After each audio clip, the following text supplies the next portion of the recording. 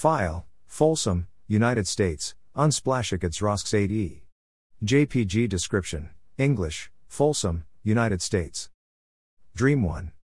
This dream took place during the day, and I was inside somewhere with an attractive woman with light color skin with maybe long blonde hair who was possibly named Helena. I am not sure if she was single or not, and I am not sure if she had children or not. I hoped that she was single and had no children.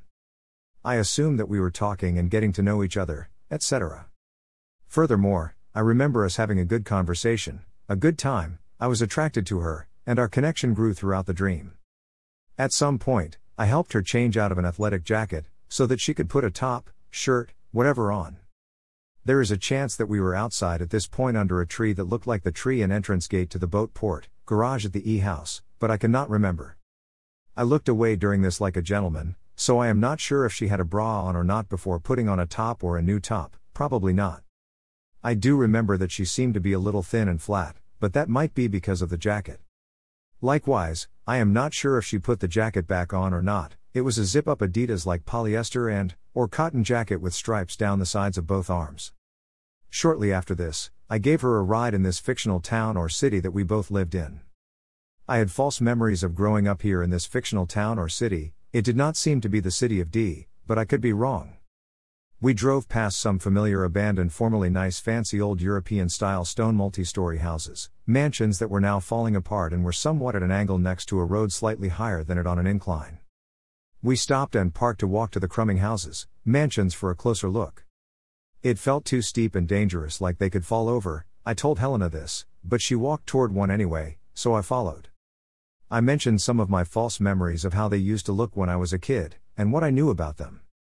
She climbed into one of the decaying houses, mansions against my warnings, recommendations to not do so. I felt parts of the house, mansion tipping as I tried to prevent her from falling. She was happy and trying to get me to relax as I started to panic. I accidentally woke up from panicking as it seemed that she was going to fall and part of the house too. I yelled, "Helena," right before waking up while shaking, and I was possibly shaking in real world when I woke up. Dream 2.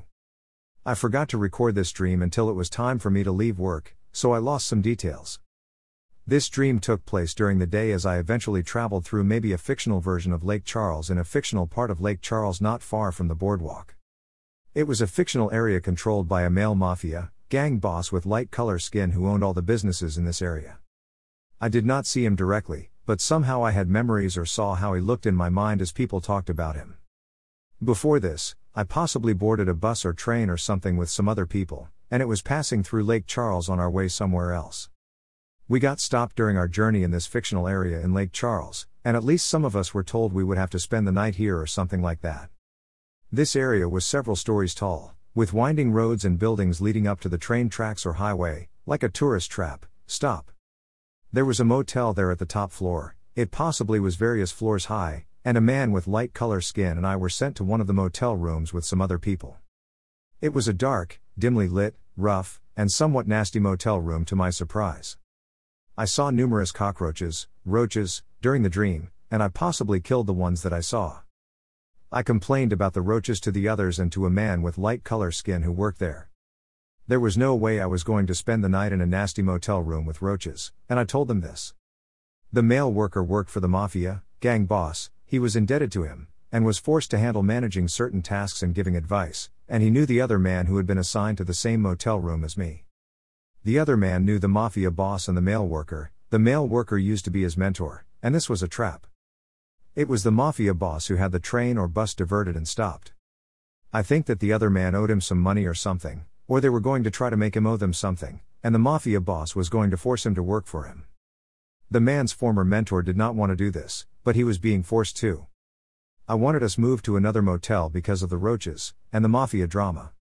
We tried to negotiate. We managed to get the man's former mentor to negotiate our move to a new motel, and the release of the other man. The mentor was still trapped working with the Mafia. He probably sacrificed himself, and agreed to work off the debt for the other man, and I woke up. The end. John Jr.